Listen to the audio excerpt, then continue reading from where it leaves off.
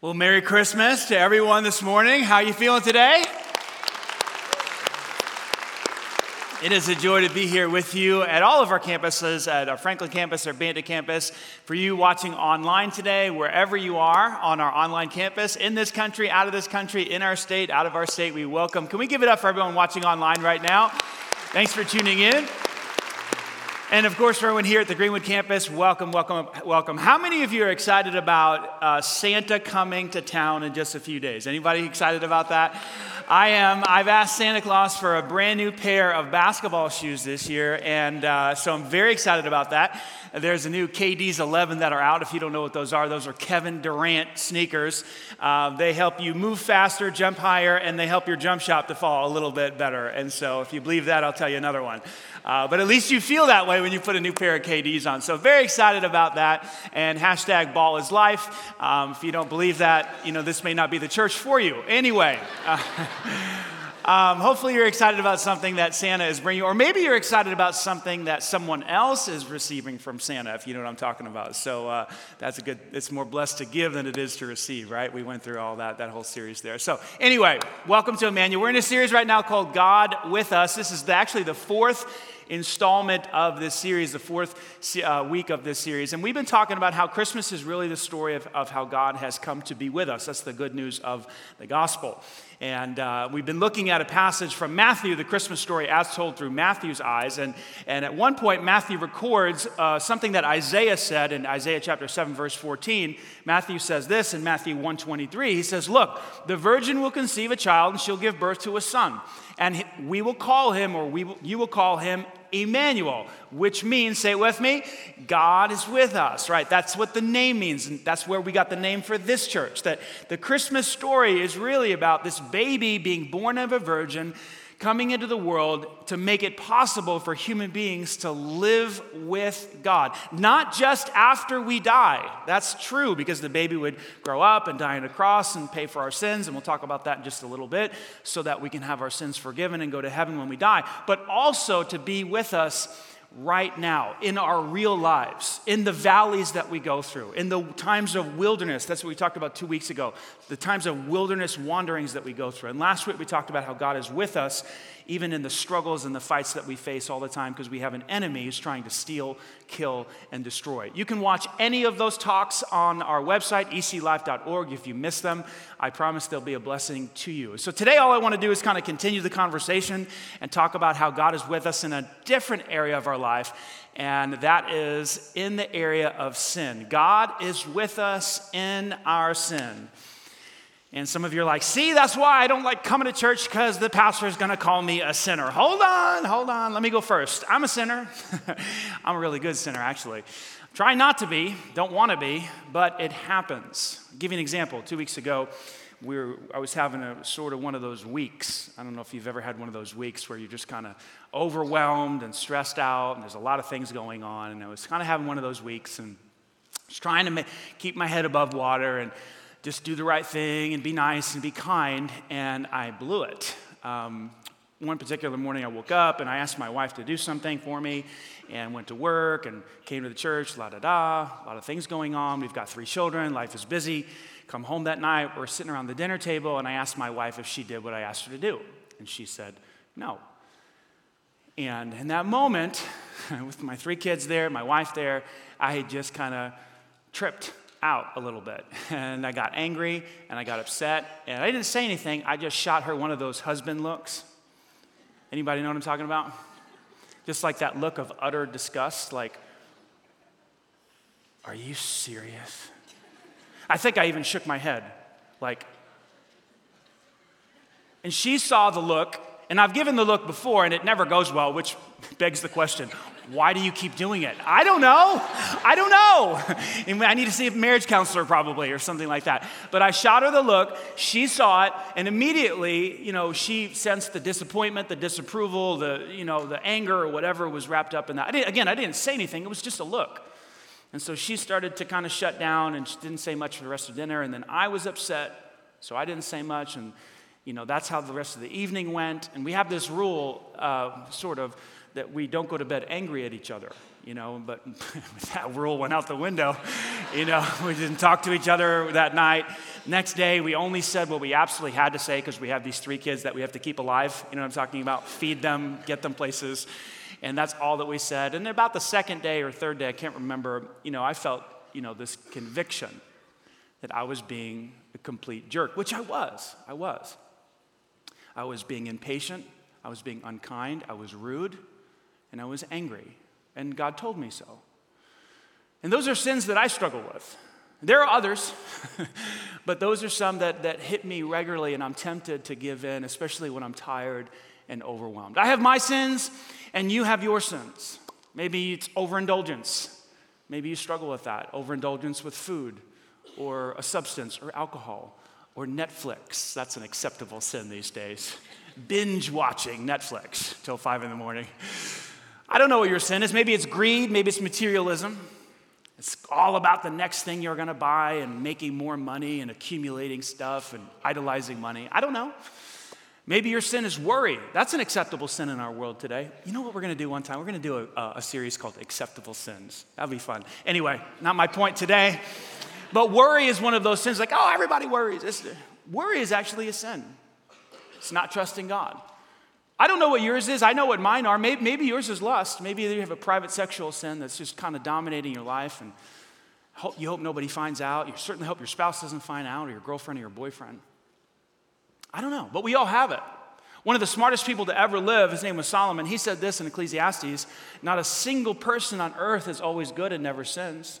Not a Mother Teresa, not a Billy Graham. It doesn't matter who it is. Every single one of us struggles with sin. The question I want to ask today, and it's really the question we've been asking in this whole series, is sort of this question, like, where is God when we sin? Like, where does he go? You ever think about that? I'm sure you have. Where does God go when we blow it, when we're impatient or unkind, or we give in to lust, or anger dominates us, or fear completely, or anxiety completely controls us?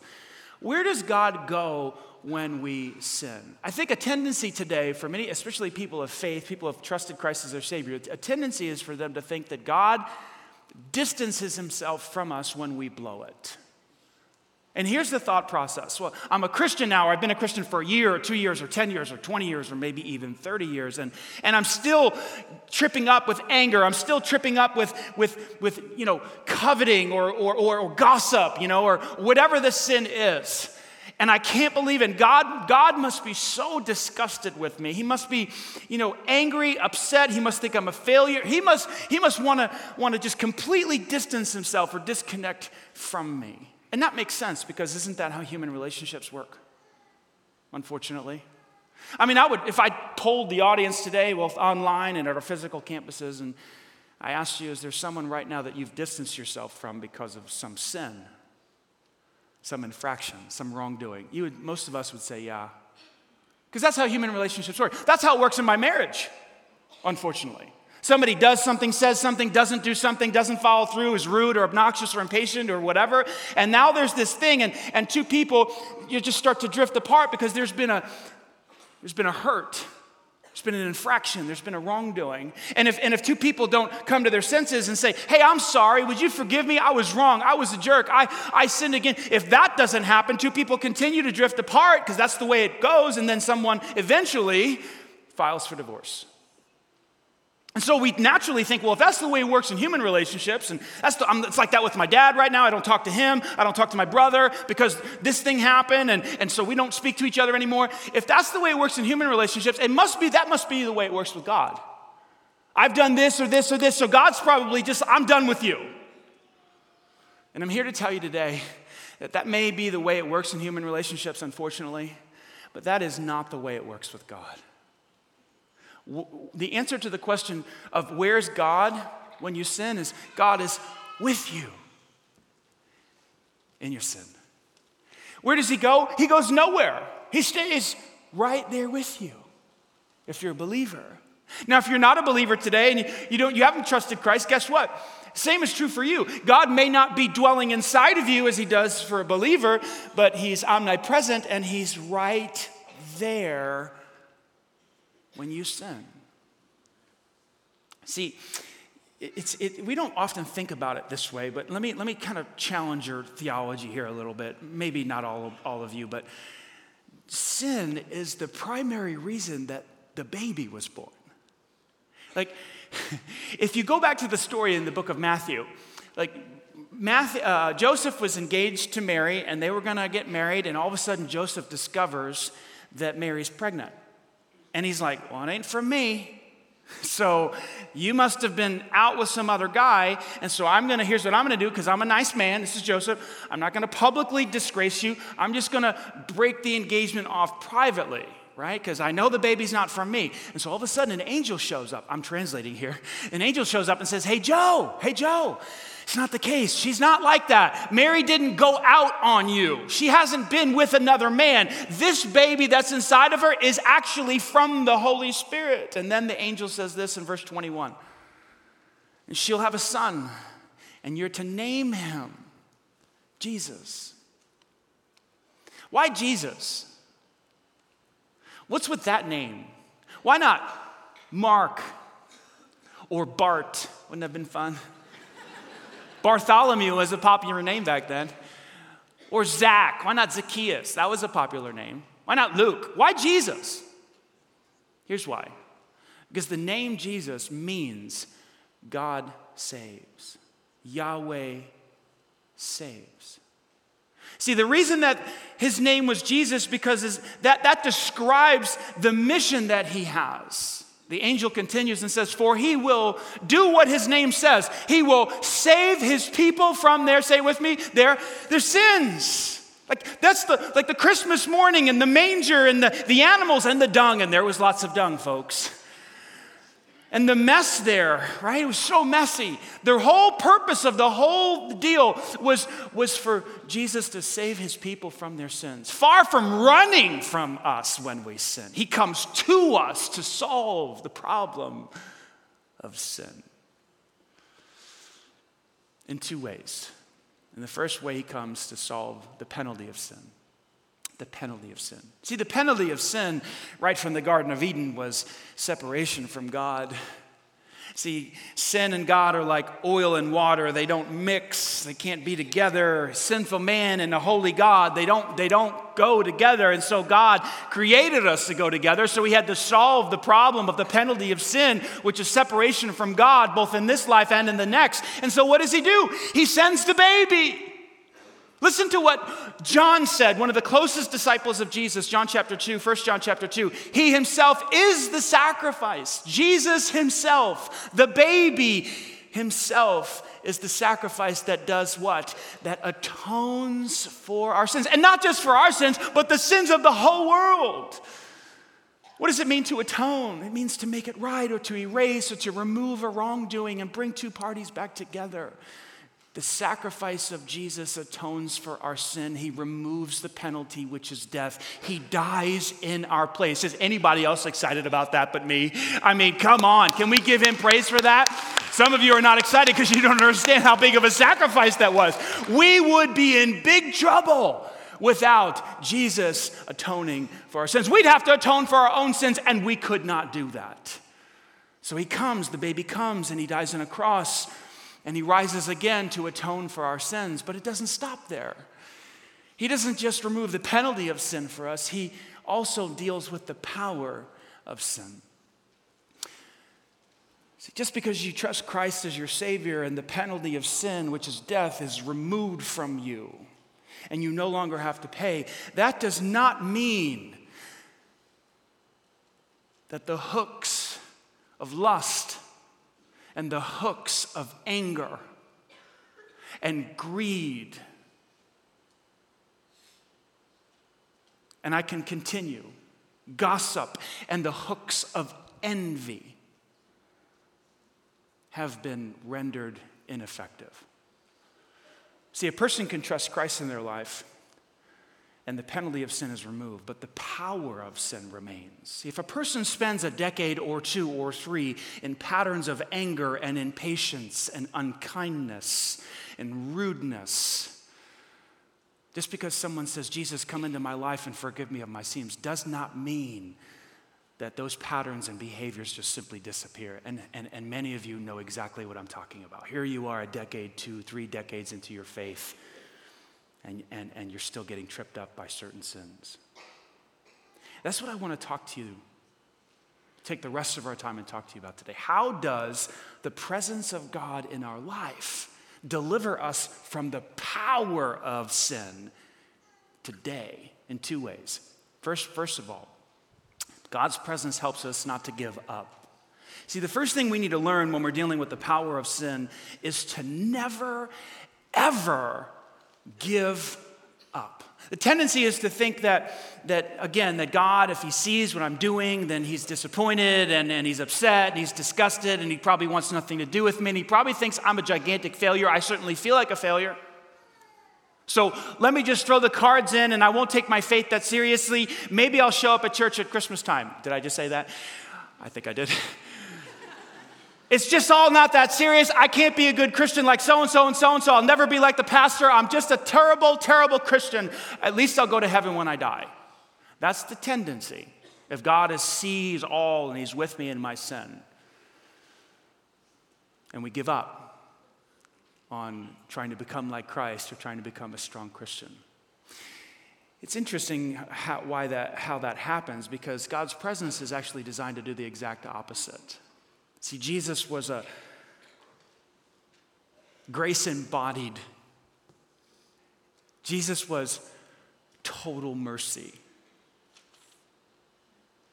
And so when he sees us in our sin and when he's present in our sin, he remembers our frame. He knows that we're like dust and we've been made from the dirt of the ground. And he instead of bringing harsh judgment, he brings grace to us. Instead of running from us when we blow it or sin, he leans in to us. See, what you and I have to understand is he wants us to become holy more than we want to become holy. Let me say that again because it'll change your life. He wants you and I to become holy more than we want to become holy. He's not going anywhere. He's 100% committed to seeing you become like himself. I remember when I was, my kids were small and they were on training wheels and it was time to take the training wheels off. Anybody else have this experience as a parent? Or maybe you were the kid and your parents were doing it for you. And it was an exciting thing because I wanted my kids to ride a two-wheeler. It was very important to me. I don't know why. It's like a thing. And so we would get out there on the street and it was like, okay, today's the day. We're taking the training wheels off. We're going to go. And Dad was with them up and down the street. It's summertime. You do this stuff in the summertime. Sweat's pouring. It's down the street. And then I'd let go for a little bit and over they go. Yeah. Okay, get back up. Wipe yourself off. All right, let's try it again. Oh, I don't want to. Come on, let's try it again. I don't want to. Let's try it again. And down the street, sweat's pouring. I let go and they fall over. A couple of scrapes, go inside, get a Band-Aid. Let's try it again. A couple things that happened there in that story, and I remember it for all three of my kids. It was a little bit different for all three of them. But I remember thinking, I want this more for you than you want this. That wasn't true for all three kids. There was one kid that wanted it more, but that's okay. Stick to the point. And the second thing I remember was that there was no way I was giving up. If they wanted to try again, I was there. I was physically there. I was holding the back of that seat. And can you imagine if I'd have said, like, after the third time they fell, man, you're terrible. I'm going in the house. Like, when you figure it out, call me. You know what I'm saying? Can you imagine a father saying that to a kid who wants to learn to ride a bike without training wheels? I mean, no, I'm like all in on this deal. Like, let's go, get back up, put a Band-Aid on that thing, brush yourself off. And God allowed me to see through that whole scenario of helping our kids learn to ride bikes, that's what he's like. Far from running from us when we fall over and scrape ourselves and blow it, he's there. He's like, come on, get back up. Band-Aid, brush off, let's go. 1 John chapter 1, verse 9 says it like this. If we confess our sins, which that's what mercy does. We just got done singing about it. When we realize the grace of God is there and Jesus is a person of grace, we don't run, we come to him. We said, you're right, I blew it. That's what confession is. I was prideful. I was angry. I was impatient. I was rude. I fell into lust or whatever it is. I confess it to you. Guess what? He is faithful and just to forgive us, but not just to forgive us, but to also cleanse us. As detergent cleanses a cloth or a stain out of a shirt, he cleanses us from what? All unrighteousness, all sin. This is what the presence of God does. It helps us to keep getting back up. This is perhaps the most important lesson I've learned in my spiritual life about how to continue to grow spiritually. Because every time I blow it, instead of running from God or allowing my sin to cause me to drift away from God, as happens so often in so many Christians, I go, wait a second. The reason he came into the world is to help me with this. Why am I going to run from him? Why am I going to feel down about this? Why am I going to get discouraged about this? I'm going to go back to the one who came to help me solve this. Jesus, you're right. Wash me, cleanse me, forgive me, get me back on that bike, and help me to keep going again. Is anybody understanding this? Is this powerful? It's called grace. It's called mercy. It's called unconditional love. This is how he helps us overcome the power of sin in our lives. And this is what he did for the Israelites in the wilderness. The psalmist records in Psalm 78, verse 40, oh, how often, repeatedly they rebelled against me in the wilderness, and they grieved my heart. Yet he still brought them into the promised land. He didn't throw them away. Their story is our story. We have a God of grace and love. And then secondly, eventually, the presence of God eventually helps us to do the right thing or leads us to do the right thing. So how does the presence of God help us to overcome the power of sin? We know the penalty of sin is taken away because of the cross, but how does the presence of God now deliver us from the power of sin? Well, eventually it helps us to do the right thing. I was a mischievous kid in middle school and high school. Anybody else? And so my brothers were very, very good boys in middle school and high school, and they were older than me, and they were right ahead of me, and I've always thought, man, you guys live a boring life. And so I wanted to see what was out there, and so, with the opposite sex, and I did different things, and I was pretty mischievous, and a lot of times I was up to no good, unless my mother was in the room. And that's when things got real serious. So I didn't mess around when mom was around because mom had a bit of a temper. She's 100% Puerto Rican, and she wasn't afraid to use her force to inflict pain. If she had to, the shoe would come flying at me. One time she smacked me with a ruler. Another time she broke a paddle on my backside. A wooden paddle, broke it in two, right on my backside. I deserved it. She brought the wrath. She also brought amazing amounts of love and tenderness, hugs and kisses every single day. In fact, I get my tenderness and hugs and kisses, and I kiss my kids and love on them, probably more than they want. I get that from my mom. When she would step into the room, I would straighten up because her presence caused two things to happen. I didn't want to incur the wrath. Okay, you with me? Yes. And I also didn't want to hurt her heart. Because she had taught me right from wrong, and she had brought me to church, and she, we don't do this, and we treat people like this. And so if I blatantly did that stuff, I knew it was like, it wasn't, in line with what she had taught us. So I had that tension there of, oh, mom's here. But as soon as mom was gone, what can we get into? I think it works that way with God.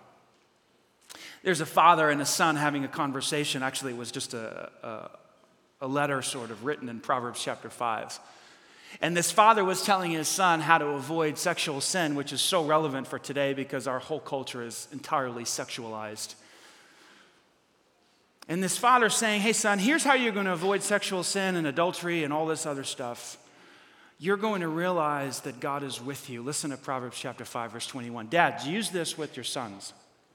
Son, listen up. For a man's ways are before the what? The eyes of the Lord. Another translation, he sees everything that you do, everyone you're with, everybody you touch, everybody you have a conversation with.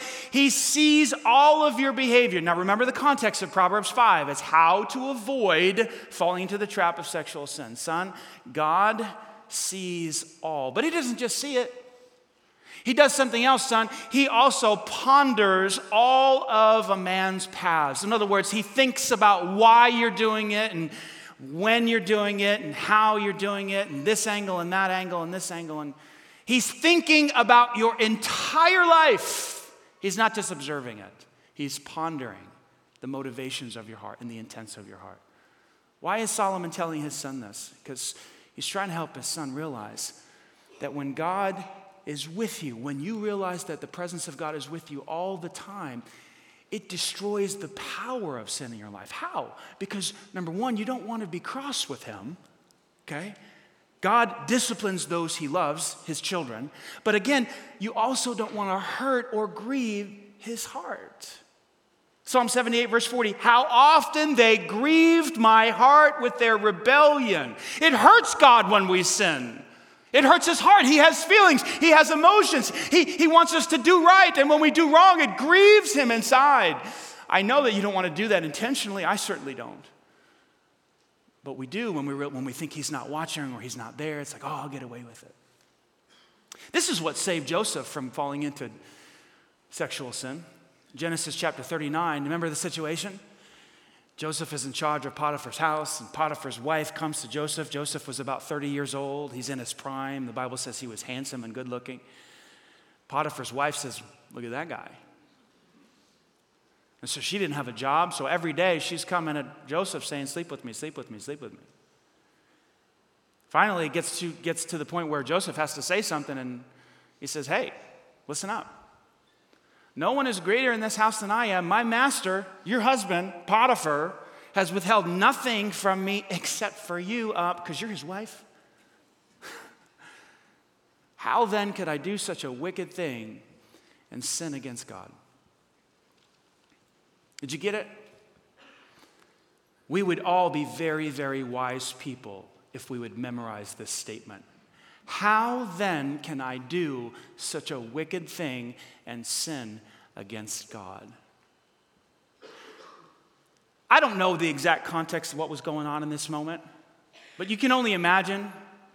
Joseph is there, and it's a big mansion, and they could certainly find a room and do what they needed to do and not get caught. They could certainly have, quote, gotten away with it, and no one would have found out.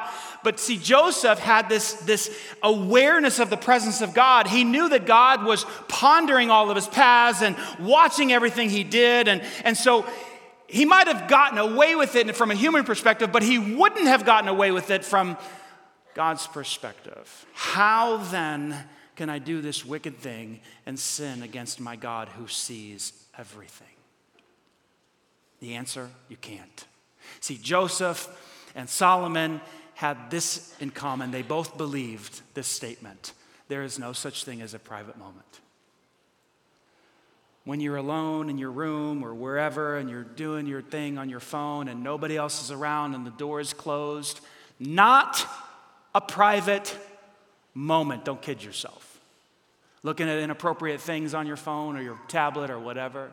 Not a private moment. A man's ways, a woman's ways are before the eyes of the Lord. And when you realize that, in the same way that when my mother walked into the room, you go, no more shenanigans, mom's here. That is the effect that the presence of God has in your life if you could cultivate an awareness of it. It eventually helps us to do the right thing. When you're alone at the office with that coworker and you think, well, nobody's here. It's just us. Nobody knows. Not a private moment. God is watching. When you're tempted to steal and no one else is around and you know there's no cameras in the room or whatever, not a private moment. There's no such thing. And when we realize that, we begin over time, again, not immediately, but over time, we begin to do the right thing. So what have I said today? It's very simple. The message of Christmas is the good news that God has come to be with us. The baby came to deal with sin, both the penalty and the power. How does the presence of God help us deal with the power? It helps us to keep getting back up when we blow it. And eventually it helps us to do the right thing. 2 questions for you as we wrap up. You know I like to ask questions. Number 1, where do you need to do the right thing? What do you need to confess to God? It's the grace of God, it's the kindness of God that leads us to repentance and leads us to confession. He's right there. He saw you do it anyway. Is it anger? Is it lust? Is it greed? Is it theft? Is it deceit? Is it gossip? Is it envy? Is it jealousy? I don't know. You know. You know what it is. Where do you need to do the right thing? What do you need to confess to God? Second question, will you allow the presence of God in the future to lead you to do the right thing in that area? Will you invite the presence of God into your everyday living? Because when you realize that He's there, eventually you start to honor Him and do the right thing because you don't want to be cross with Him and you don't want to grieve His heart. This is the message of Christmas. This is why the baby came in. It's not about the presents and the trees and the lights and all the songs. I love all that stuff too. Santa's coming, that's fine. But what's the real purpose behind it all? The Savior came into the world in the form of a baby so that He can be with us by removing the penalty of sin and defeating the power of sin. For some of you here today, you're not a believer and you need to take a different step. You need to trust in Christ for the first time. You've never put your faith in Him. Today you heard that the sacrifice of Jesus atones for your sin. What does that mean? It means to wipe it out, to take it away. Why would He want to do that? Because He wants to be with you. He doesn't want you to join a religion. He doesn't even want you to join a church. I think those two things are fine. I think you should. I like our church. You should join our church. But that's not what He came for. He came so that He could be Emmanuel, God with you, by removing your sins. And why would He do that? You always got to ask why. Why would God do all of this and create humanity and a human race and where there's problems and there's sin and there's destruction and there's pain, along with all the joys and the highs and the beauty? What is going on? Why would He do that? Why create the human race at all? One reason: love. Love.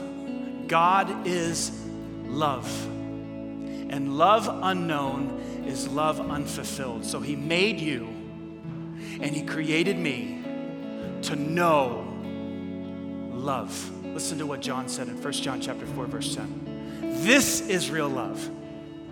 Not that we loved God, no, but that He loved us. He created us to know His love. And that's why He sent Jesus to be a sacrifice, to take away our sins. Why? So that we could be with Him. Will you trust Christ today? Will you put your faith in Him today? Will you step into a relationship with God today? If that's where you're at right now and God's tugging on your heart and you feel that, I'm gonna say a simple prayer. Take these words. They're actually your words. They're your words to say to Him right now in this moment. Place your faith in Christ and become His child. Will you pray with me?